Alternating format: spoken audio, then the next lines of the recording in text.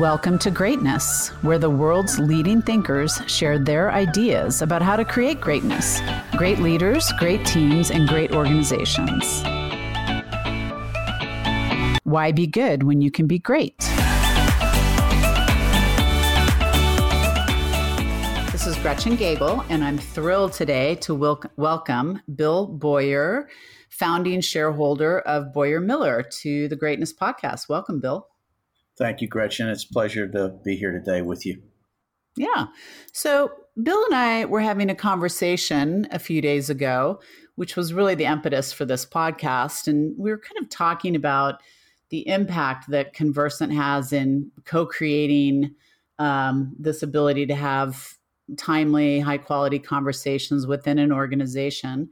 And Bill shared with me that his organization has been using these tools and this practice for, over 2 decades. And I just became really curious about how that unfolded and the impact. So, Bill, why don't you tell us a little bit about your organization and how this all started? So, sure, Gretchen. So, Boyer Miller is a Houston-based law firm. We started the firm 30 years ago. It was actually the second firm that I was involved in starting. We've grown the firm over the last 30 years. But not into a big law firm. We serve the middle market. We have 30 lawyers. We office in one building on one floor in one city, and that's been our business model since day one. We serve primarily private companies in a variety of industries. We like to say we're industry agnostic, and we focus on providing 5 core competencies: corporate, real estate, finance, litigation, and employment. And we've grown vertically since we started the firm, try to be super specialists in those general areas and try to be the best we can be to serve the clients that we served. And it's worked out pretty well so far, Gretchen. All right. So how did you first become exposed to Conversant and the Conversant tools around conversations? So, little known fact is Mickey Conley and I, who's the founder and chairman of Conversant, went to college together. We met in 2 classes in our senior year. We were both English majors and became very fast friends. And after graduating, I went to law school and he went off into the restaurant business and then ultimately into the consulting business, but we stayed very close. I actually enjoyed him as my first client when I became a real lawyer working for a big law firm in Houston. And we've just worked together ever since. And when I started Boyer Miller in 1990, it had been on the heels of a firm that I'd started in 1980, and we started with 3 lawyers and we grew it to 40 lawyers in 2 cities. So we built quite a brand and we're highly respected. But I left the firm because I felt like the firm had no soul and made some mistakes in some of the people that I'd hired and brought in as partners and gave up leadership and control a little too quickly. So when I had the ultimate mulligan in my professional life, which was to start over in 1990, one of the things that occurred to me was I was going to build something that growing and making money was an outcome, not a purpose. So, having stayed close with Mickey as he was, building his career and the predecessor of Conversant, we talked a lot about how do you build organizations in purpose, benefit from that by growing and making money and doing the right things. So that's how it started. And the way it really started, Gretchen, was we were in it for a year or so, and our young lawyers were trying to figure out when somebody said we work for Boyer Miller, and people would say, "What's that?" And they didn't really know how to describe it. So I asked Mickey to come spend some time with us early on, probably 2 years in, maybe. So that'd be 28 years ago.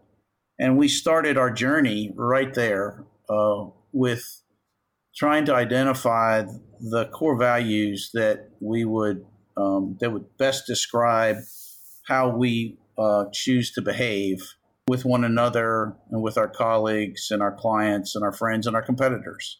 So we started there, and we identified in 1992 5 core values. To this day, 4 of them have survived intact. One has been replaced, and that probably occurred 18, 19 years ago. And since then, we've just been very stable in building an organization around our mission and our values, and having a really solid culture. And one of the really critical pieces of that was our approach to communication. And as you and I were talking last week, the tools that we learned from Conversant and from Mickey and the team, I found to be so simple and elegant and yet so profoundly effective that it has become central to how we deal with each other, how we deal with our clients, how we deal with our friends and colleagues in the industry, and even lawyers and parties on the other side of our matters. So tell us a little bit more about that and how you use those tools to impact conversation and in turn the culture and the values that you're living by. Could you give us an example of that? Yeah. So one of our core values is our commitment to mutual respect, support, and authentic communication. And authentic communication in the Conversant body of knowledge is a term of art. It is essentially facts first, understanding your own perspective on those facts, your view of those facts, what your purposes and concerns are, what you're for and what you're against, and then stopping to consider the other person's purposes and concerns. What are they for and what are they against? And finding that intersection so that you can find common ground. And we have used that model of authenticity, what we talk about as the intersection model, from the very beginning. And we really encourage and almost insist on conversations being fact-based. So we don't have a lot of tolerance for gossip. We don't have a lot of tolerance for ungrounded opinion. We certainly don't have any tolerance for withholding critical information or lying. So it's been really central to our organization that we are transparent, that we are accurate, we share important information, we don't distinguish. There's not a big hierarchy that certain people get to be exposed to important information and we withhold from others because it'd be contrary to our core value. So we followed that sort of religiously. And, we like to say that our core values in our organization are institutionalized, which means that basically anybody gets to call out anybody, from the junior most person in the accounting department all the way up to our chairman or to me or our other founder, Gary Miller, if they find us sort of operating outside of our values. That's so great. I mean, I've done a couple of podcasts with Edgar Schein, one of the most noted academics on culture, and he talks about, the physical artifacts of your culture, the espoused values. That's what you say on your website you stand for. But then there's those shared beliefs, that tacit assumptions that we have within our organization that are driven through interaction. So it sounds like you've just, your actions and as leaders, we know our actions speak louder than words, right? That your actions are continuing to reinforce this model and what the right thing is to do. So, one of the tools that Conversant developed early on is called the conversation meter, where it basically, on a scale of 0 to 100 measures the value of human interaction and conversation. And what we like to say is, so if 0 to 25 is the lowest form of conversation, which is called pretense, 25 to 50 is the the next quadrant, and that's sincerity, which is basically opinion first and fact second. So searching for facts to support a view, and disregarding facts that are contrary to a view. And we refer to the right side of the meter, which is the third quadrant, is accuracy, which is facts first and opinion second. Fact-based communication, grounding in reality versus opinion and fantasy. And the fourth quadrant is authenticity, which I described earlier as that intersection of the facts and my view and my perspective on your view, which shows up as respect. And that meter is so simple and so elegant and yet so impactful that people really get it. And you have all this fancy vocabulary to describe a lot of things in the world, and try to get your organization to get it is a very difficult thing. What we found after years and years and years of reinforcing consistently the conversation meter and the intersection model, that throughout our organization, everybody gets that. And at the sort of the highest form of human interaction is respect. Right. And when people feel respected, they feel valued. And when they feel valued and respected, they're productive. Yeah. It's so interesting, the intersection model. And it also starts with curiosity for the other person's point of view. And I was transported back to MBA school back in the early 90s, reading the book Getting to Yes, which is one of the greatest negotiation books ever. And there's a story they tell in that book that has always stuck with me about two chefs in a kitchen. And they're both cooking a recipe, and there's one orange, and they both reach for the orange. And they're fighting over this orange. And they compromise, which is where we go often. And they cut the orange in half and they go off to do their recipes. And as they're looking at each other, they realize that one of the chefs needed the rind of the orange and one of the chefs needed the inside of the orange. But they didn't take the time to learn about points of view, right? The needs of each other. And that's what I think is so impactful about this organization, this listening to learn, and this model. Listening to learn, being curious, and really deeply wanting to understand the other person's point of view, their context, cares, concerns, etc. I think is one of the most powerful things about it. Well, I tell you what I've learned. First of all, as everybody who studies this or experiences this knows, it takes years to build culture. Moses can't come off the mountain with the tablets and throw them down and say, this is the way we will be, and that's the way it is. And I would say my experience now is probably a minimum of 15 years of consistent reinforcement of pillars or guidelines or guideposts or values or whatever you want to call it. And that part doesn't matter. What matters is consistency. And only through that consistency can you get people to really embrace that this really is the way this organization is, and this really is the way these leaders aspire to build this organization and lead it. And that's when you get beyond culture as a recruiting tool, or culture as a marketing tool.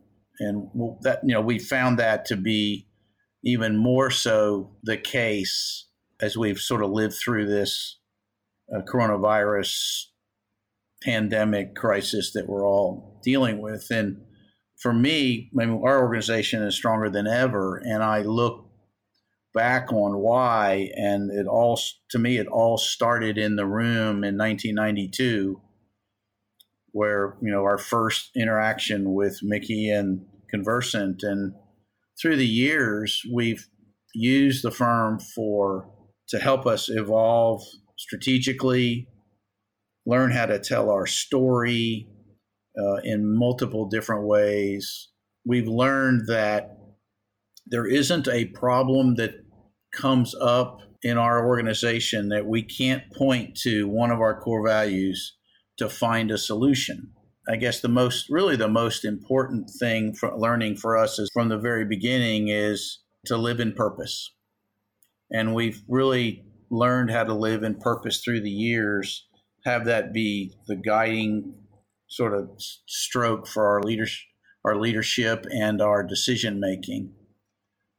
And you put all of that together and you can have a believable organization with really good people. Yeah, that's so great. And, it's so interesting because it's really applicable regardless of the size of the organization. I mean, we have organizations, we've worked with 10,000 employees on the Conversation Meter, regardless of industry. I have a sister who's a retired judge, who's an attorney. So I love my attorney jokes, but,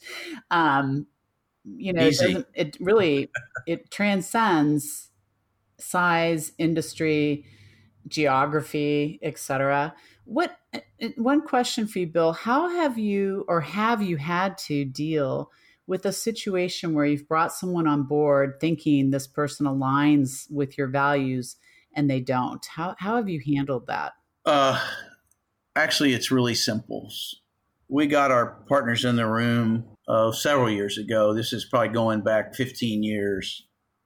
And we were having a challenge with a young partner who was harassing young associates. Without getting into the details, because they're not really that relevant, what's relevant is we got in the room, basically made a commitment that if we are going to survive long-term, be a multi-generational firm, really be the place that we wanted it to be, we had to be willing to stand for the following.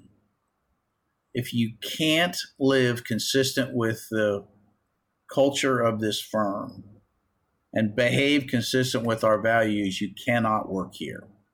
Regardless of your position in the firm, regardless of your productivity, regardless of how much money you make, regardless of how big a practice you have, you cannot work here. And we all said that. And shortly thereafter, we fired one of our most productive partners. That reverberated through our organization. And it was the sort of the turning point. As Jim Collins said, that, making the tough decisions slowly is one of the, most damaging things to an organization. And we learned to make those tough decisions quickly. We figure out pretty early on, Gretchen, if somebody gets it, we give them a couple of chances to get accustomed to how we are, and if it's not going to work out, we cut our losses. Well, Susan Stringer, I think it's her grid, the performance culture grid, and where people that are high performers, high culture, that's easy. They're low performance, low culture, that's easy. It's the high performers, low culture that people seem to struggle with. And I was sitting in the CEO's office, 10,000, probably 12,000 employees who'd been trying to change the culture of their organization. And I asked him this question. I said, who have you fired?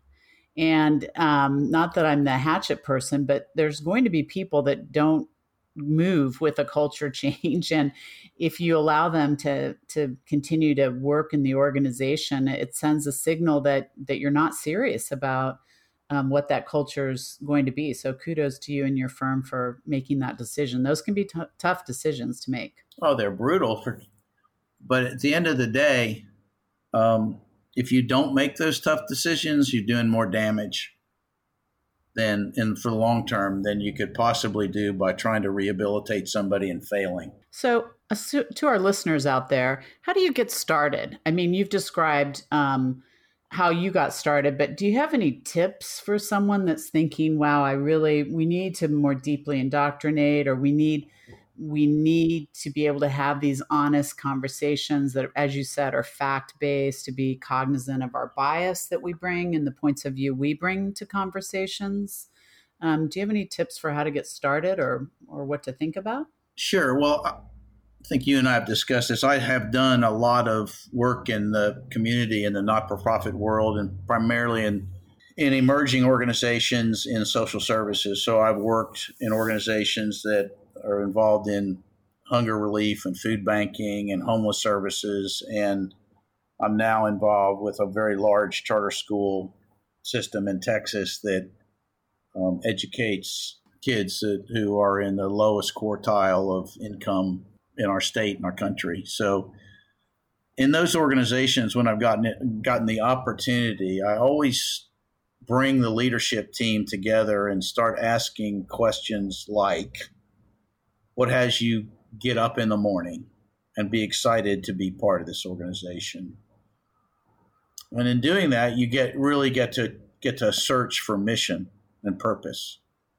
And you find themes, and you get a stake in the ground for what has the organization attract talent and people who are like-minded. And then we go into a conversation about what are the behaviors that we hold dear and we want to be our sort of guiding principles in how we deal with each other and our clients and customers and donors and friends, and what are those behaviors? And I know you've done this 100 times before with your clients, but to me, that's the starting point. What has you get up in the morning, excited to go be part of this organization? What's the purpose of this, to get to that? And then what are those behaviors? And almost every time, somewhere in those conversations, in the domain of conversation, there comes the word trust. What people have a hard time articulating is, how do you find trust? And what I've learned through the years, and a big help from Conversant and to team, is that trust is sourced in how people interact and communicate. And authentic communication is a source of trust. So that's how we get started.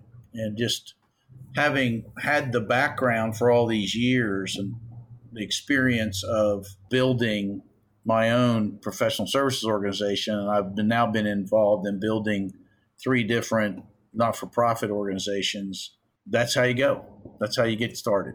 That's so great. I think back through, K through 12 and my engineering degree and my MBA in finance, and how little we focus on our ability to interact with other human beings, which is what makes the world go round, right? Is our ability to effectively communicate with one another and have those fact-based, authentic conversations, caring, respectful, curious, listening to learn. So, Bill, thank you so much for taking the time today. I know you're incredibly busy, taking the time today to share the experience of what decades of embedding those values into the culture of your organization has resulted in. Really appreciate it. You bet. Thanks for having me, Gretchen.